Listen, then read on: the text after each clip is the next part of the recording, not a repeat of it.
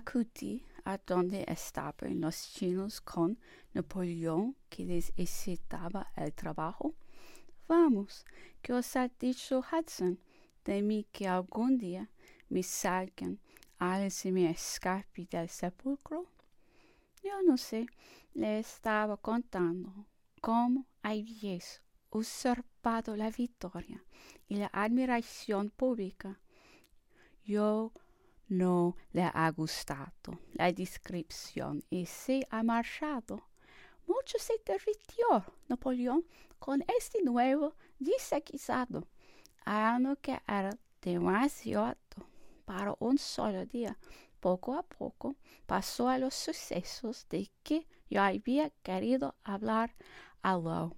Recordó algunas anécdotas, elogiando a unos o citando a otros por sus proezas.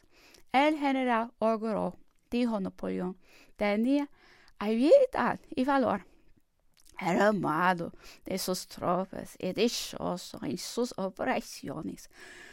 Hubert tenía un espíritu guerrero, Massena una audacia y un golpe de vista que no he hallado en nadie sino en él, pero era tan avaro de gloria que no sufría le defraudarse en elogio alguno que él creyese haber merecido.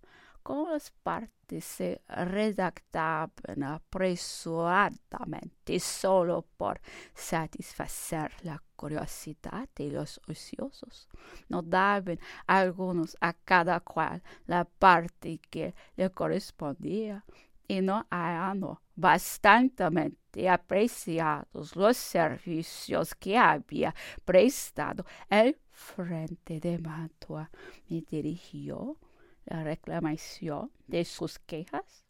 He leído, me decía, la relación de la batalla de San Jorge y de la acción de Seria, y he visto con la mayor sorpresa que hacéis elogio de algunos generales que, lejos de haber contribuido al logro de tan feliz jornada, casi han perdido una columna de mi división que estaba destinada para atacar a la favorita, al paso que no decía una palabra de mí ni de Rapón. Tengo también que quejarme de los partes de Lonato y Roveredo, en los cuales no me hacéis la justicia que merezco.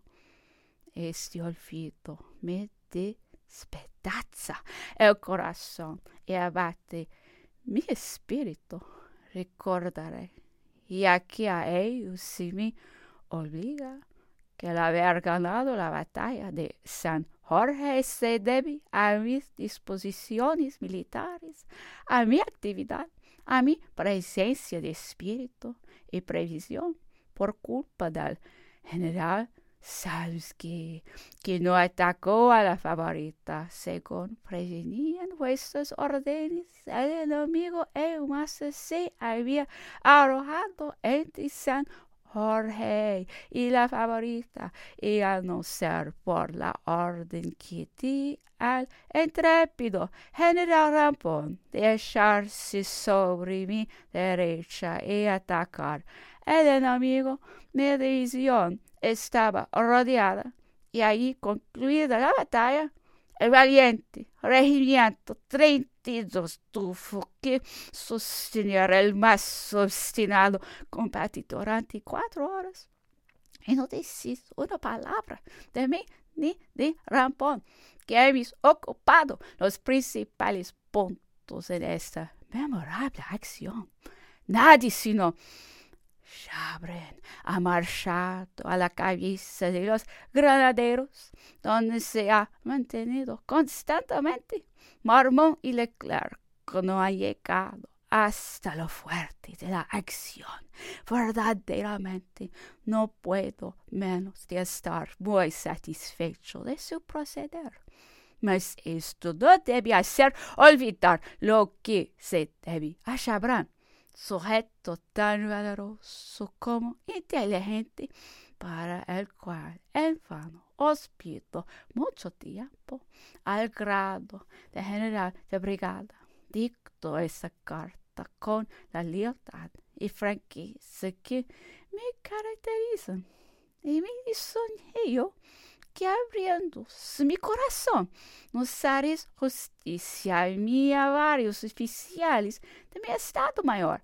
La ARP era por el mismo estilo severo, independiente y despreciador de su vida en el campo de batalla, pero celoso de la parte que tenía en la victoria, pereció por uno de aquellos accidentes tan comunes en la guerra. Venían de un reconocimiento una noche oscura y tempestuosa.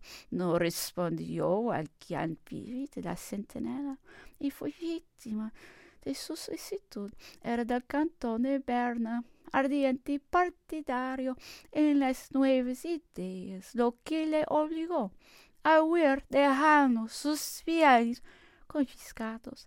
Después tuve la satisfacción de hacerlos devolver a su hijo. A este modo, los suizos carecían de granos y pidieron permiso para comprarlos en Italia. Yo se lo permití a condición de que levantarían el embargo. Encargué a Barthélemy, que estaba de embajador en Bâle, que cuidase de ello. Mayor pena me costó otro asunto igual de uno de mis edecanes, muerto en la cola, el valiente coronel Mirón.